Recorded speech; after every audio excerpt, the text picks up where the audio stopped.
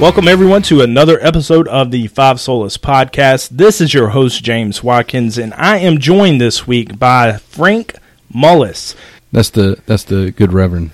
The good Reverend Frank Mullis, That's right. Dr. Good Reverend Mullis. Not yet. Not quite yet. Hopefully in a few months, right? No, about a year. Okay, so about a year. I'm a little off on my dates. I'm here with Frank Mullis. You'll remember him from a few weeks back. We discussed Christian suffering. There was a conference that was coming up on suffering with Striving for Eternity Ministries. And before we get into that, I am going to tell you how, at the end of this episode, I'm going to tell you how you can win two free t-shirts. Flying demon baby. Andrew Rappaport, that is all for you. But I am going to tell you how to win 2 free t-shirts and 100 gospel tracts from Grace Alone Witness Apparel. So listen out to the end of this podcast for that information. And for those of you who want one, we'll find out how to give you a flying demon baby as well. But as I said, I'm here with Frank Mullis again this week. Last time we really discussed what Christian suffering is. And Frank, I think this week we want to discuss the actual theology behind suffering, right? Yes, I was going to give a synopsis of both of my talks that I did at the conference. Justin Peters, myself, Colleen Sharp, and Joe Suazo, we spoke on developing a theology of suffering. And the conference, I jokingly called it SufferCon, but it was it caught on. Yes, a sanctification of basically sanctification through suffering.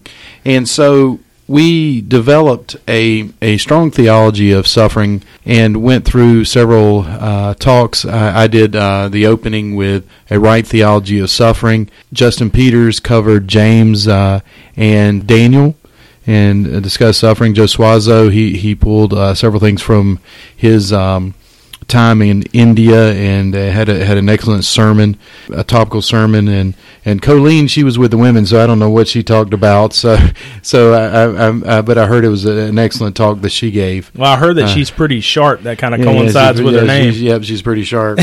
And so it was an excellent conference. We had a little over 50. It seemed to be the perfect size.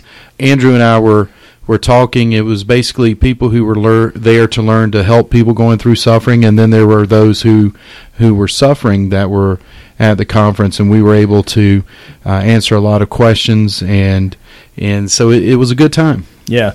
So I know you and I, we've gone to the G3 conference pretty much for the last 3 years. I missed out on this past year. But one of the things that I found through the conferences is actually not necessarily the speakers, though, I mean, with the crowd on this being the first one that you guys have had, actually the one-on-one interaction, kind of the small group interaction. So what did you guys find as far as the people there, the conversations that you had? What I found was there were several people who were there who ran programs that deal anywhere from mommy groups to divorce care. There were pastors there, and they wanted to be able to better help those who come into their programs, to help them deal with a lot of the problems and sufferings that they go through or their families are going through. And then there were several people who had questions about things that they were going through or a family member were going through their lives. And it was just a good time that we were able to help, I believe, several people. A lot of good responses came in through the Striving for Eternity email, and we were able to reach back out to them as well. Awesome. So I think kind of a misconception, and I want to go ahead and let's kind of clear it up right now, is, so far on the podcast I did my testimony, we did Christian suffering, talked a lot about depression, things like that. There is a lot more ways that we can suffer other than just having depression, such as life circumstances in that manner. One of my jiu-jitsu students today, he said that when he was visiting Ireland, and he said that the Gaelic people there deal with suffering in a different way. He says people in America is I'm depressed, I'm suffering. The Gaelic people were a little different. He says suffering is upon me, or depression is upon me. So they viewed it as an outside force versus internalizing it. And I thought that was kind of interesting. And it seems to be that a lot of times we do internalize our suffering instead of realizing that it is from the outside, because we as Christians, we're indwelt by the Holy Spirit. Right. So it's kind of hard for us to be going through those things without the Holy Spirit aiding us in dealing with those things. Right. And I mean, the Spirit does guide us into all truth, right? So let's get a little bit into this theology of suffering, I'm looking over here kind of at your PowerPoint, and I see kind of a key word on there, and that is you do not want us to be uninformed. So that's kind of the purpose of this, is we really want to inform others on the theology of suffering. Yeah, I think, first of all, we need to have a right theology of suffering, and that's where I really came with my premise about suffering, is that we as Christians, a lot of times, we have a wrong theology of suffering. And Paul tells us in Thessalonians that he doesn't want us to be uninformed. In the context here, he's talking about death and grieving, but he says that you may not grieve as others do who have no hope. And so I think in that context, and Justin Peters and I talked about it, that context includes grieving, probably includes suffering that you're going through the grieving process, and may really the other parts of our life where we start experiencing suffering. So in a sense, he's really saying is we as Christians should deal with suffering differently than those on the outside. Right. Those who have no hope. Right. And we have the hope of glory. And that was one of the things that I kept emphasizing, is we as Christians have to remember that whatever suffering we're experiencing now is a temporary suffering because we have hope. Now, would you also say that it's kind of fair to say that perhaps one of the reasons why we're so uninformed regarding suffering is because we are pretty much, in a large sense, uninformed of who God is and who we are in Christ? Well, I take this as, if you look at atheism and those who attack Christianity and the problem of evil, which we have to develop what is called theodicy, and theodicy is basically how do we explain the goodness of God, the rightness of God, the knowledge of God, all of these things, and how do we kind of defend God? And first of all, God doesn't need defending by no means; He doesn't.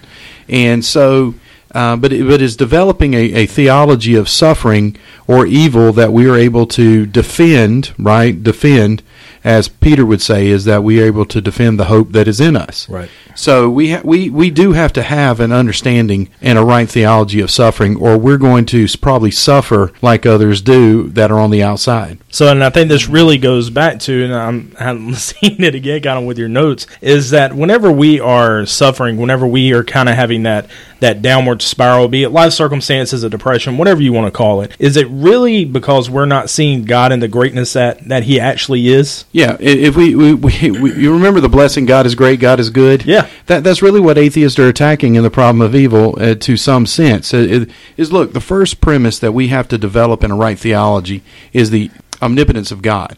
Mm-hmm. We have to understand God is great. God is in control. God is sovereign.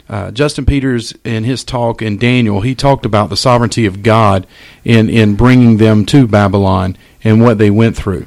And that we understand that whatever the suffering or problems or evil that's going on in our lives or in the world, God is sovereign. And so that God is great, and again, Job 36:26, and if you go to Job, you're going to see suffering all over the place.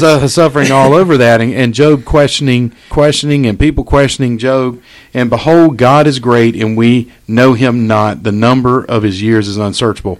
And and that's speaking of not only the eternality of God, the unknowability of God, and the omnipotence of God, and in comparison of who we are. Let's talk about a little bit more on the sanctification process here. Right. We talked about that's really what the basis of the conference was suffering and how that produces through your sanctification, which is you becoming more in the image of Christ. So exactly how are Christians sanctified through suffering, be it any kind of suffering? Well, here's the question, and I've been going and really debating this recently in the idea of sanctification. And the question is that Jesus Christ suffered for us greatly so that we do not have to suffer. So the sanctification process is us understanding who God is, right, and who we're not. Right. It is what Jesus did for us and what we don't do for ourselves. And so sanctification process is understanding more and more about God and understanding who we are in Christ, and the justification process and in the imputation of Christ's righteousness to us. I think all of that kind of sustains us in times of suffering and problems and evil and our own sinfulness. And, we have a very temporal view of things as well. Moving a little bit more into who God is exactly is, we respond to it differently on each individual circumstance, of course, whether it's anger, confusion, but really not having that understanding that truly this is not surprising God whatsoever. No, I think it's R.C. Sproul's book, Surprised by Suffering. Yeah. And so, and throwing books out there, that's an excellent book for you to get and read. And I always would recommend R.C. Sproul in that book. It's an excellent read. The second premise that I gave is not only is God great, but God knows it all. They attack the omniscience of God in that, well, God, if God truly knows, God knows all things. Certainly He knows I'm suffering, doesn't He? So right. Why doesn't He come to my help?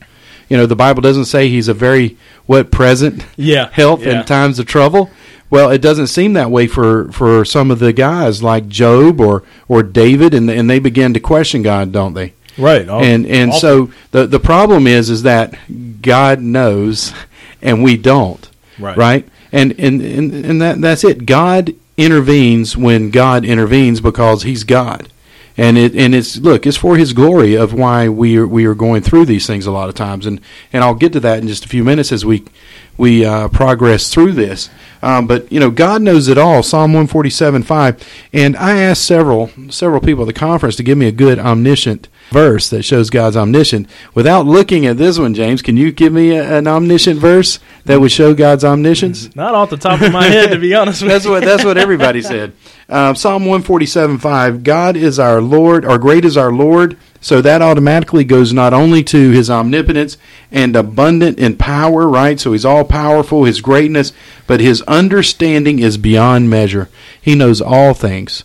But see, one of the things that we often get, and we find this, is that God not only knows all things, He's directing all things. He's in control of all things. It's not just God knows, and you've got to be careful a lot of times because you end up into all kind of wonky theology when you start limiting God's knowledge, and you end up in process theology and open theism and all these other bad theologies. And that's one of the things that leads suffering in a bad direction. Look, if God's not in control, then chaos is. Yeah, we've got a problem. Yeah, chaos is in trouble. I'd much rather trust in a good God, a great God, an all-knowing God to handle my problems than believe that there's chaos in this world that's in control of it. Well, guys, we are getting started. We have got some pretty good information there so far, so stick with us. We're going to take a quick break, and we'll be right back.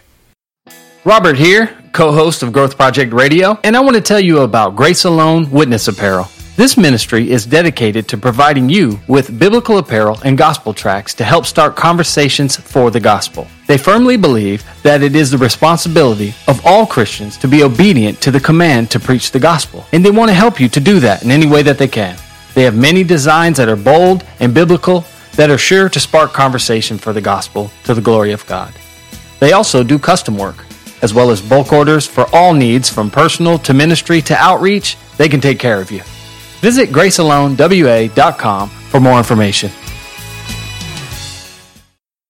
All right, everyone. Welcome back to the Five Solas Podcast. We are still here with almost the Dr. Frank Mullis.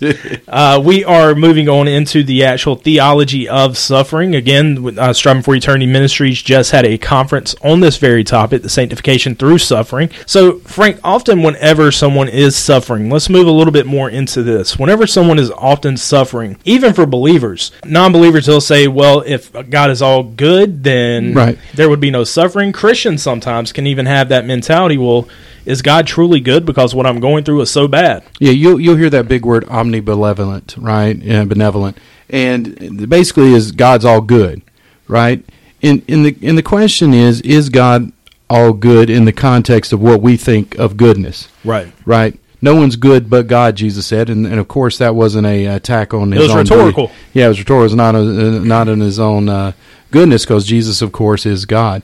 So we have an understanding of God's good, and Jesus said that. Why do you call me good? No one is good except God alone. And look, if we trust, first and foremost, that God is the only one who is good, right, in this universe. That means all of us are less than good. That plays into my solving of how even Matt Slick and I have a very similar solution philosophically to the problem of evil in that context. But the issue is God is great, God is good. And we know that He is moving all things toward His end and His purpose for our good to those who believe and are called according to His purpose. Mm-hmm. So look, not all things that happen to us are good. There's a lot of bad things happen to you, to me, to our wives, to our children. We know that. But it's not God's goodness, right, that is the problem here. A lot of times it's the goodness of, or the lack thereof of the goodness of man, right, that is causing these problems. And usually pretty open on the podcast about the things that are going on. I just mentioned that Shelby and I, my wife, we are right smack in the middle of moving. We actually got most everything unpacked. But prior to that, we kind of had a little bit of a rocky road before we got moved. And you were eating a lot of ice cream. Yeah, I love ice cream, as you can tell. But Frank would quote the verse in Romans about God is working all things out to the good for those who love Him. And I'm sitting there and I'm like, I really don't want to hear this right now. It's like we're going through a lot. And then sure enough, everything works out to our good. And then towards the end I love Calvinists who don't believe in Calvinism. Yeah, we're more we're more in line with open theism than we are with Calvinistic theology. I don't want to hear about this goodness of God when bad things are happening to me. And then whenever everything worked out, I was like, everything is always worked out to the good. Didn't seem like it was at the time. Shelby had something happen this past week, and I guess I've been more sanctified through the suffering aspect because I told her, I was like, well, if you trust God and all things working out for those who love Him, then you pretty much know that God is good. Well, in premise 4, this is where I find myself in some theological differences with some who are supralap versus infralap. I know, especially in the Calvinist camp, I've kind of end up in the infralap, but I truly understand the supralap, and I'm just not there. Because so you're speaking of infralapsarianism, which is superlap. It really depends on where God ordained salvation before the fall or after the fall, right? Or in light of the fall. And of course chronology is an issue, but again, a lot of people who are Reformed, they believe in decrees. So there seems to be kind of hyper decree in a way, right? Yeah. So we deal with decrees. It really boils down to God is not the author of evil. And that's it. Now, look, primary, secondary causes, and we can get into, debate and philosophical issues of what is, first and secondary causes and things of that nature.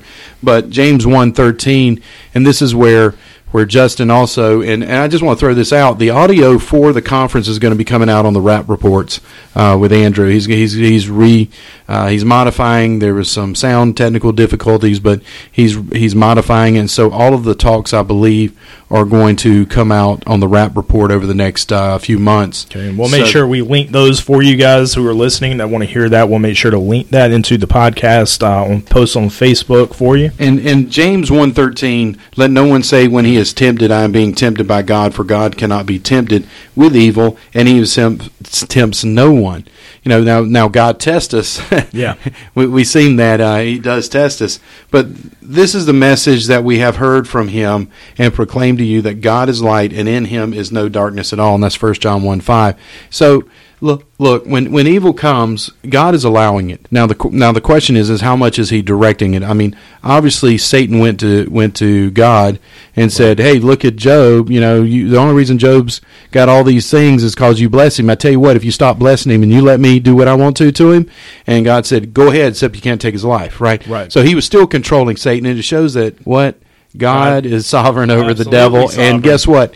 As Martin Luther said, he's God's devil, right? Right. And we see that God sends lying spirits. We see that with Saul.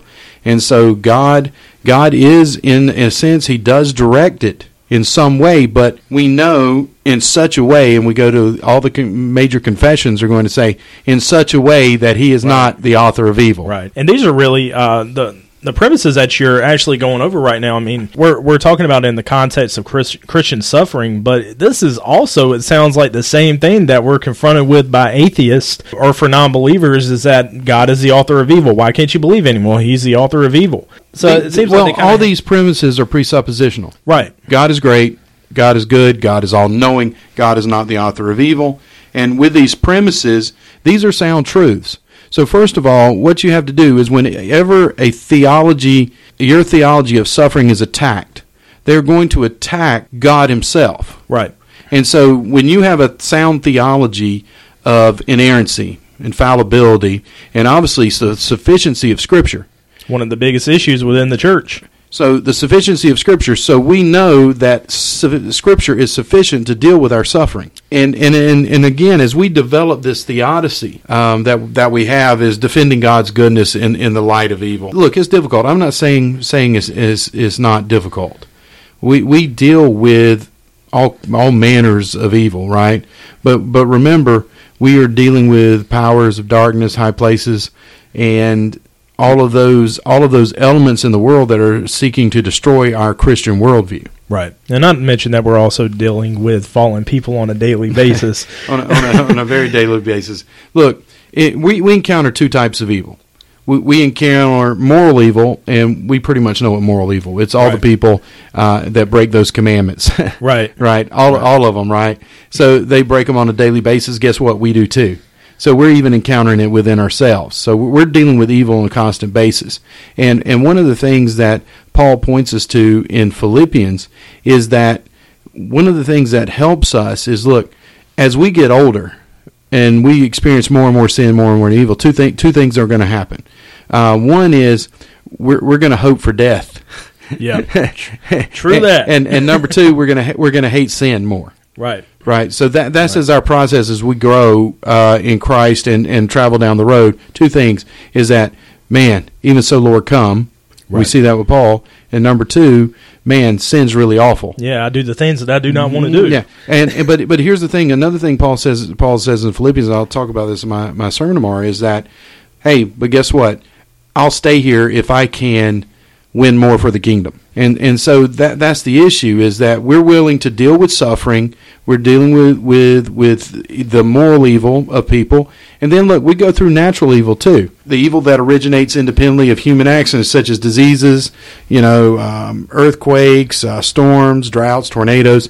We deal with the natural evil.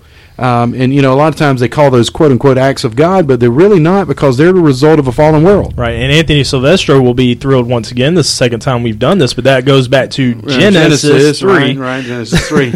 So as we talk about a theology of suffering, the question of why does God allow suffering? And that's always the big question. Yeah, why? And we see it in the philosophers, from Epicurus, who seems to be one of the Greek philosophers who asked the question. Leibniz, he asked the question. So Leibniz is asking the question, if God were all-powerful and all-knowing and all-good, then this world would be the best of all possible worlds. And he kind of believed in that this is the best of all possible worlds. And he was made fun of by Voltaire in one of his books. And one of the characters in there was supposedly supposed to be Leibniz. And all these bad things were happening to the character. And every time the bad thing would happen, he would go, well, at least this is the best of all possible worlds. Right. So throwing shade at it. Throwing shade. And look, Darwin asked the question. Oh man, you want to talk about a contradiction there? But David Hume is the philosopher probably who made the attack on Christianity most famous. Is he willing to prevent evil but not able, then he's impotent. If he is able but not willing, then he is malevolent. If he is both able and willing, whence then is evil? In other words, why, if there's evil, why? If there's a God and there's evil, why? He must not be what y'all say he is. And so, that's the issue, is that the problem of evil attacks all basically the four premises that I set forth up. So if you remember and you hold on to, look, I don't care what you attack. I know God is good. I know he's all-knowing. I know he's all-powerful. I know that he's not the author of evil. Right. So if you basically learn to defend those four premises, because that's the four premises that the world constantly attacks. So one of the things that the world does that really messes with the Christian's theology of suffering is it gives us a bunch of cheap solutions. Right. Right, cheap solutions. This is your best life now. Right? Yeah, that's a good one. The 4 spiritual laws. God's got a wonderful plan for your life, right? So if you have these cheap solutions and that's what you believe that you're supposed to be healthy, wealthy, and wise, that theology, then it's really going to mess with you. Look, Christian Science, it gives you evil as an illusion. Until somebody punches you in the face and you realize it's real, right? It hurts pretty bad. Yeah, it hurts pretty bad. Another thing is that God is so much smarter than us that we can't figure out what's evil, right, and what's good. We really can't delineate that. Or God's morality and moral judgment is so vastly superior to ours that what seems immoral to us is in fact okay in God's superior moral judgment. Wow. Right? That's a slippery slope. Yeah, it very is. Then, again, we're made in God's image. Right? We have a conscience. We're able to make some determinations of what's evil and what's not based on what? God's Word. Right. We've been given God's Word. Here's another one we hear. Well, que sera, sera, all's well that ends well. Yeah. Right, and we end up with that moral philosophy that hey, it's going to be good in the end. Right. Well, that's justifying. We can justify abortion like that. Is that hey, the more abortions we have, the less crime we're going to have. That's one of the things. We talked about that on the Modern Holocaust episodes that we did. Is somebody made an argument from population control, and then you run into a criminal control. Yeah, you do.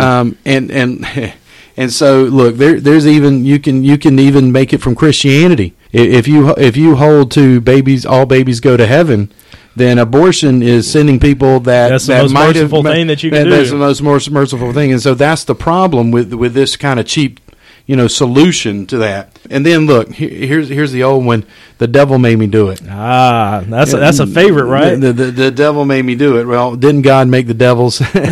Right? I mean.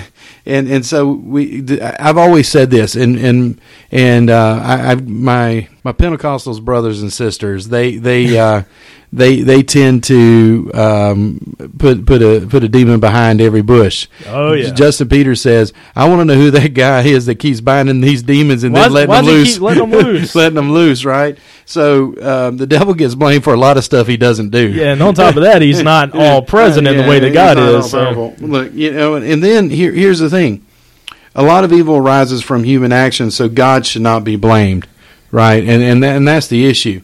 Is that look, moral evil is largely done by man, right? And this kind of moves into the free that can kind of go into the free will argument. Yes. As a matter of fact, I just had that free will argument put upon me, and I as a friend of mine, and so I really didn't delve into that argument. I just kind of let it go. Yeah. So here's a question, James. Let me ask you this: why does God allow so much suffering? To His glory. Yes, very good. Because the first premise I'm going to make an argument as you develop your theology of suffering is go to John 9:1-3. Some suffering is for God's glory. Right. Right? There was a theology of the Pharisees that was out there, and it has a specific theological name that I cannot recall to save my life. But it basically was you're suffering because your parents did some sinful act. Right. And the disciples believed that too, to a degree. And they said, Jesus, why is this man blind? Was it something his father or mother did? He says, nope. So that I can receive glory. So God can receive glory, right? So the works of God might be displayed in him. Number 2, here's one for you. Did you know some suffering produces joy? Wow, we need to let a few of our friends and all know about that. Some suffering produces joy. Well, read Philippians, and Paul's writing it from the Roman prison. Yeah. Right? And he uses joy 16 times, joy or rejoice through the book of Philippians, 16 times while he's locked up. Honestly, I know a lot of people's life verses, what is it, Philippians 4:12, where he can do all things through Christ who strengthens him, right? Is that's really being written in the context of him enduring a lot of suffering. You mean it's not in the context of me being able to score a touchdown? Yeah, well, maybe so, but, I had somebody mention that to me, and I was like, well, I wouldn't recommend that you use that life verse as a means for you to stand on top of a house and hope to fly. Right. Because obviously that's not going to work out too well. Right. Psalm 35, for his anger is but for a moment, and his favor is for a lifetime. Weeping may tarry for the night, but joy comes with the morning. And aren't we more joyful when the suffering passes? Oh, yeah, all the time. And all the time. How about this one? Some suffering can produce rejoicing. Rejoicing. Colossians 1:24. Now I rejoice what? In my sufferings. For your what? Sake. For whose sake? That was for the sake of the Colossians, right? Right. And in my flesh I am filling up what is lacking in Christ's afflictions for the sake of the body, that is the church. Right. And so, look, we may rejoice in our suffering sometimes. And didn't the apostles, they counted it all blessings? That was in the book of Acts, that they were rejoicing that they could suffer for the name of the Lord. James, you should let me beat you up so you can rejoice. Yeah. Let's pass on that one, but I tell you what, let's talk a little bit more about suffering and how that works out for us. We're going to take a quick break, and we'll be right back with you. Hey, I'm Daryl, and I'm here with my wife, Karen. What's up? And we're the hosts of the What Are We Even Doing Here podcast, the podcast that seeks to answer the question that we've all asked, what are we even doing here? We cover topics such as marriage, family, life, and living a Christian life in this crazy world. We don't have all the answers, but we know where to look. Subscribe to us on iTunes and follow us on SoundCloud as we seek the kingdom of God and find out what we are even doing here. Grace and peace. All right, everyone, welcome back to the Five Solas podcast. I am here with Frank Mullis, and we are speaking on the theology of suffering, and we're just going to move right back into this. Frank, how does suffering work for our good? Look, Romans 8:28, we love that verse, right? Oh, yeah. We've misused that verse in so many occasions, but look, all suffering ultimately works for your good if you love God and you are called according to his purpose. I like to say the reverse of that. Look, if you don't love God, God doesn't and love he's you. not, and he hasn't called you, all things are working for your damnation. Right. I mean, and that's, you mean God doesn't love all people without exception? Well, there's some verses there that kind of speak to that God hates a lot of people, and he's poor Esau, this desperately wicked, and so we know. Look at this. I love how Paul says we know. And how do we know? Well, because the Bible tells you so, right? There you go. Right? So it's important to understand that for those who are called according to his purpose, right? And what is his purpose? What is God's purpose? That's really the question, right? Right. And his purpose is what? To bring about his eternal plan, his right? ends. Right? So as we know, all these things are working together for good. Look, all things are not good. And that's one of the problems is, look, when we're going through suffering, it's bad, right? It really is. Sin is not good in any form. It's not good. It's fun for a season, right? But it brings about death. Wages of sin is death. That's exactly right. How about number 5? Some suffering produces endurance. Wow, that's a big one right there. Since we have been justified by faith, we have peace with God. So if we've been justified, we have peace. What do we have before justification? We were by nature children of wrath. Right. We were in enmity with God, right? So with God, through our Lord Jesus Christ, through him, we have also obtained access by faith into this grace now which we stand. And look, we rejoice in hope of the glory of God. Now that sounds very much like what he said in Thessalonians earlier, right? Very similar. We rejoice in the hope of glory. And that's what we have to maintain in our theology of suffering, is that we have the hope of glory. So no matter what we're going through in this temporal life, it is going to end. Right? Suffering's going to end. Right. If you're going through cancer, you're going through depression, whatever it is, at some point, whether it's 70, 80, 90 years, it's going to end, and you're going to go into the hope of glory. Right. Martin Luther, he suffered. Paul suffered. It seems to be the theme with the great men of our faith is that they suffer. Well, here's my theory of that, and I think this starts with my reading of the book "The Holiness of God" by R.C. Sproul. Yes, fantastic. And if we look at Isaiah, who was the holiest man in all of Israel during that time, in the year King Uzziah died, he says, "I saw the Lord high and lifted up." And the angels were there. Holy, holy, holy is the Lord. And Isaiah was ripped to pieces. Right. And so my theory with this, if you take Martin Luther, who was, I think, during that time was close with God. Right. And he was realizing who he was in light of God. Charles Spurgeon suffered immensely. Yes, he did. With depression. And guess what? he was probably a pretty holy man, was he not? Oh yeah, I was much holier than me. Well, but see, that's the problem. I don't think he was any holier than us because look, we are wearing the robe of Christ, right? It's not like his robe was whiter than mine, right? That's exactly right. And so here it is that I think his theology of the holiness of God drew him closer in that sense. And that's why he's depressed, because he realized who God was and who he wasn't. And I think that's one of the reasons. 70% of all pastors suffer from depression. 70%. Yeah. And many pastors attempt suicide. And why is that? Is because I think that there is this understanding of the holiness of God, and we're not. Right. And I think that's an issue. But let's go on with this verse. Not only that, but we rejoice in our sufferings, knowing that suffering produces endurance, and endurance produces what? Character, and character produces hope, and hope does not put us to shame, because God's love has been poured into our hearts through the Holy Spirit who has been given to us. So it does seem that suffering helps us in our sanctification. And I think in the temporal sense that we kind of have a hard time seeing that whenever we're going through the suffering. And Frank, just kind of going back to what you said as far as pastors dealing with depression, on our podcast page, I've been doing a lot of polls lately. And I said that I was just wanting to kind of use some of these on the podcast as a focus of discussion. Maybe not on this episode, but it's interesting that you bring it up with most pastors suffering through depression. I asked that on one of the polls, have you ever battled depression? And it was pretty overwhelming. 74% of the people said yes, 26% no. And for the 26% that have not, praise God and hallelujah, because it is not a good place to be. So we'll make more episodes on these polls going forward, but let's really go into the graciousness of God. Look, suffering is gracious in the sight of the Lord. It's not like God doesn't see our suffering. It seems he's challenged a lot in the book of Psalms, right? By David. It seems that a few of the others, questioned God. Job, obviously, right? And that was one of the questions: is did Job sin when he began to question God? Because God answered him pretty. Good question. God answered him pretty sternly. But notice what when David asked those questions, Moses. Remember Moses? Moses challenged God on several. And remember what Moses said? Wait a minute, God. If you do that, how are people in Egypt going to? What are these people going to say?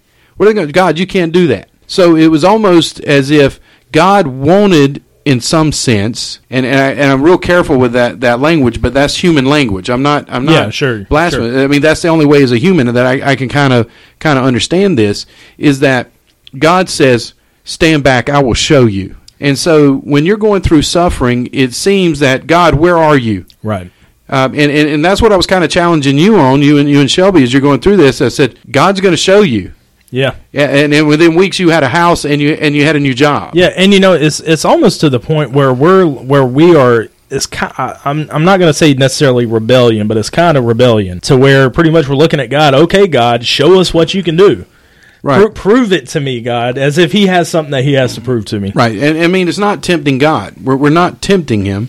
Right, but in a sense, He tests us, and do we test God? That's the question. That's the question of it. And look, what it's easy for me to tell you, James. Hey, Romans 8:28, buddy. Yeah, it really is. But for the last couple of weeks, I've been going through things, and I've been on the other side, and you've been thinking, yeah, Frank, Romans 8:28 there, buddy. So just to give y'all a little bit of context, so Shelby and I, we had to pack up and move on the house that we were in. They decided that they up and wanted to sell it. They didn't want to lease anymore because they were too far away. So me and Shelby, my wife, we went through straight panic mode. Well, there's nothing in the area. What are we going to do? And then wouldn't you know it, I went for what would you say, about a year and a half now, I had been just like desperately praying for God to provide like a new job that was closer to home, that was out of the industry. That would let you off on the weekends? That would let me off on the weekends. And wouldn't you know it, that at the same exact time that we're having to try and find a house, we find a house and get right up there with a new job. That's been a blessing so far. How about this? First Peter 2:20. B and 21. Suffering is gracious in the sight of the Lord, but if when you do good and suffer for it, you endure, this is a gracious thing in the sight of God.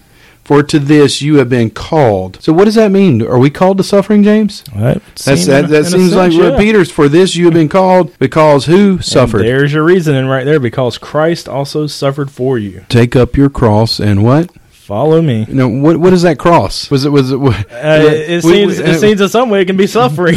Of suffering and shame, was it not? The old rugged cross, that famous hymn says it all. Leaving you an example so that you might follow in his steps. What's the example of how to suffer? And I think that's part of it. Number 7. Did you know you were blessed when you suffer, James? It would, looking at it in hindsight now, absolutely. Whenever you're going through it, I don't think it's necessarily so clear, but it should be, because we're told that in the Scripture. Peter goes on to say, Beloved, do not be surprised at the fiery trial when it comes up. James, you were surprised. Yeah, I was surprised. God wasn't. Yeah, but it says, do not be surprised, but you were surprised. I tell you, I was really surprised at some of the things I was going through. You were shocked. Yeah, I was shocked. But rejoice insofar as you share in Christ's suffering, that you may also rejoice and be glad when his glory is revealed. If you are insulted for the name of Christ, you are blessed.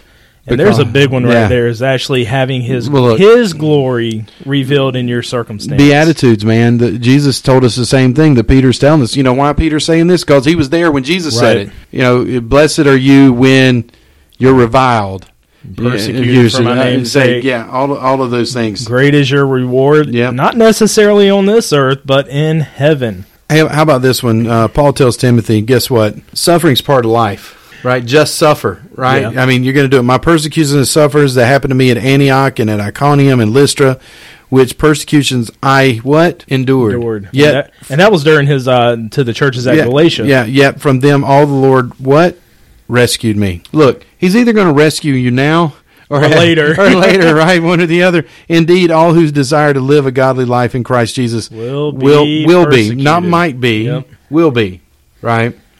And number 9, look, we started off with God being all-powerful and in control, the sovereignty of God.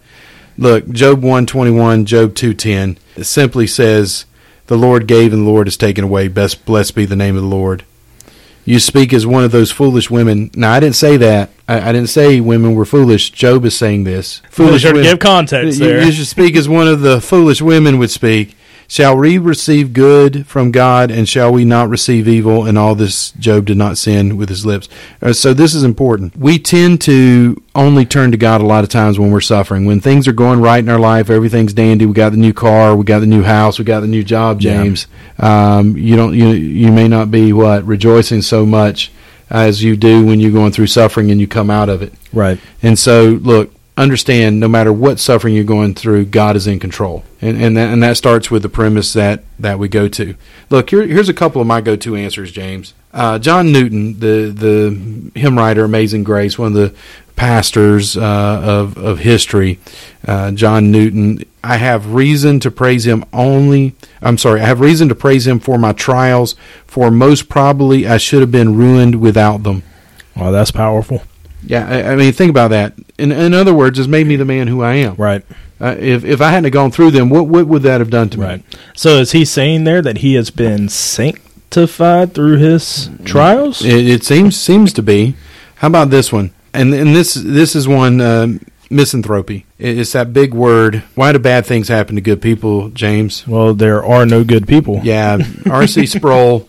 I remember when I first heard him say that, why do bad things happen to good people? Well, that only happened once, and he volunteered, right? Look, there's no one good but God. Right. If you start with that premise and understanding, and you think that you're too good to suffer, you're in the wrong business, right? Because we just heard you will suffer persecution if you're a Christian. We're not to be surprised, but we are to suffer differently.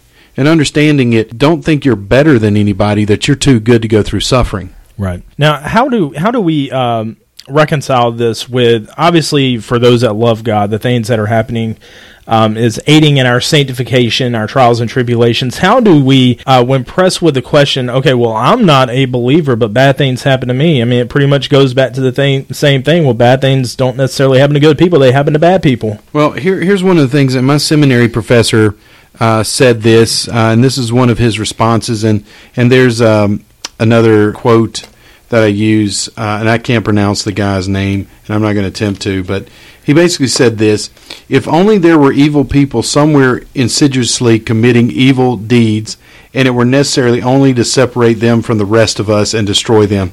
But the line dividing good and evil cuts through the heart of every human being, and who is willing to destroy a piece of his own heart? And I'm just reading it right here. It's Alexander Solzhenitsyn is what I'm getting. Yeah, Solzhenitsyn, yeah. And yeah, I mean, good luck pronouncing that last. I can pronounce the first one. It's obviously, it looks Russian. Yeah. But basically, in other words, if you want evil to end, do you really want him to take you? Yeah. And so most people. But look, here's the Christian response: God is good. God is great. He's all knowing. He's not the author of evil. So if God is all powerful, we know He can defeat evil. Right. It's absolutely. If God is all loving and good, He will defeat evil. Right? Right. Well, you know that. Therefore, evil will be defeated in God's own time and own way. You mean to tell me that people like John Hagee can't predict when that's going to be? There was a blood moon last night. There was a blood moon. I was laying in bed and he was telling me, go look at the moon. It was awesome. I'm like, I said, the world's about to end, James. I want you to know it. Well, I'm ready. Hey, Revelation 21:4, since we're bringing that up, He will wipe away every tear from their eyes, and death shall be no more. Neither shall there be mourning, nor crying, nor pain anymore, for the former things, passed away. Look, it's going to go away. Yeah. And that's probably one of the most beautiful pieces of scripture that's in there. That's just such a glorious promise for those that are in Christ. Oh, and how about this other promise? The devil who had deceived them was thrown into the lake of fire and sulfur, where the beast and the false prophet were, and there will be tormented. When, James? To be destroyed, right? Right. No, it doesn't say that. Tormented day and night forever and ever. Yep. There is no annihilationism. There's no universalism. And, I'm really surprised that at the it seems to be a big movement going around now with annihilationism. Universalism's coming around just because people want to bask in their sin. The devil and his angels are going to be cast. Death and Hades. In other words, death is going to be, suffering is going to be gone. Except for those who aren't in Christ. Your suffering hasn't even started. If this is your best life now, James, this is all the heaven that you would have known, and you are going to hell. Yeah. Here's the thing. This is really where the nuts and bolts is. What should we do? We need to develop a sound theology of suffering. And my first premise to that is we respond differently than the lost. And that goes back to what we said at the very beginning. The very first scripture that you actually quoted is because we have a hope of eternity. Yeah. So, number 2, use your suffering as an opportunity to show empathy. In other words, what you've gone through and you see someone else going through it, you help them through it. And then number 3, show compassion to those who are suffering. It's very easy to mock and make fun of those who are going through problems and have issues. It becomes so. Show compassion to those who are suffering. So again, I want to point out a good book on suffering is that of R.C. Sproul, Surprised by Suffering. It's an excellent book to read on that. All right, well, folks, this has been Frank Mullis here with us on the Five Solas podcast. It's been a pleasure having him. Of course it is. Yeah, of course it is. And I'm a little bit I'm a little bit fortunate that I get to have the guy in my life a pretty good bit. He's over at my house right now. He took me out to dinner a little bit ago. This house you got? Right, yeah, that house that I had no faith in getting. Yes. But guys, at the very beginning, I said that I was going to tell you how you could win some free stuff from Grace Alone Witness Apparel. That's our parent ministry to the Five Solas podcast. So right now, if you are listening to this, you've made it this far. Thank you. I hope you got something out of it. But we need your help. We need help to ensure the growth of the Five Solas podcast. We are getting a lot of reviews, a lot of friend requests, a lot of likes and all on the page, but what we could really use your help with is going on there and liking the page, sharing the page, leaving us a rating, giving us a review, and the same thing on your favorite podcast app. So what we're going to do is whoever leaves us a rating and a review on the Five Solas Podcast Facebook page, we're going to send you a flying demon baby. We are going to send you a flying demon baby courtesy of Andrew Rappaport of the Rap Report, Striving for Eternity Ministries. I'm kidding. No flying demon babies. I think they're too big to put into a package. But what we're going to do is if you go onto our Facebook page, if you like the page, share the page, really the big thing, if you leave us a rating and a review, what we're going to do is put you into a draw drawing. And what I'm going to do is next week, I will announce on our Facebook page who the winner of that is. I'll get your information. We'll send you 2 free t-shirts. We'll let you pick out the design. We'll send you 100 free gospel tracts. Great way for you to start conversations for the gospel and to share the gospel with strangers. So, Frank, I'm going to put you on the spot a little bit here. So, because one of my biggest things on the podcast is I hope unbelievers listen to it. I hope Mormons, Jehovah's Witnesses, atheists, agnostics, I hope they listen to it. They seem to come looking for believers so that they can disprove God. But one thing I always want to do is share the gospel of Jesus Christ on the podcast. So to close us out, can you tell us exactly what the gospel is? No. Wow, I hope he doesn't do that in the pulpit tomorrow. Jesus Christ came as a perfect Lamb of God to a little manger, left his home in glory, humbled himself to live a perfect life. And he did that for 33 years. He went to suffer on a cross for sinners. He died on the cross for sin. And he also died so that his people could receive his righteousness. And so we are justified by faith through Christ. So when we repent of our sins and we believe in the Lord Jesus Christ, we will be saved. All right. Well, I don't think you can get any clearer than that, right? And I think honestly, we got a podcast that we could do on speaking about repentance and faith, right? Yes, we're gonna deal with that issue. The question is, when do we repent? Really, Right. I mean, and that's what it boils down. If we believe in our hearts, confess with our mouth that we shall be saved, and the question is, what gives us the ability to do that? Right. And I think that's going to be a great episode later on down the line. I think it's going to challenge a lot of us to think things a little bit more thoroughly. Guys, for the coming up in the month of, what is it? What's the month coming up? April. So coming up in the month of April, I am going to be releasing 5 episodes of the Five Solas podcast. We're going to be going through Tulip. You like Tulip, don't you, Frank? I love tulips. All right. So total depravity, unconditional election, limited atonement. And I found it on the podcast last week. I forgot to say irresistible grace. That's a part of Tulip. And perseverance of the saints. I like saying effectual calling. Yeah, and we're going to go over that because R.C. Sproul actually had, in the videos and all I've watched of him, he actually changed every single one of the letters to what he believed was a proper wording for it. And we're going to talk about that. We're going to go through all 5 points of the doctrines of grace. I'm looking forward to that. Guys, it has been an absolute pleasure. I hope that you got a lot out of this episode talking about the theology of suffering with the almost Dr. Reverend Pastor Frank Mullis. Hope to have him on a good bit more. He only lives 20 minutes from me. Shouldn't be that big of a deal. But guys, thank you so much for listening. This is James with the Five Solas podcast, and may all that you do be done to the glory of God.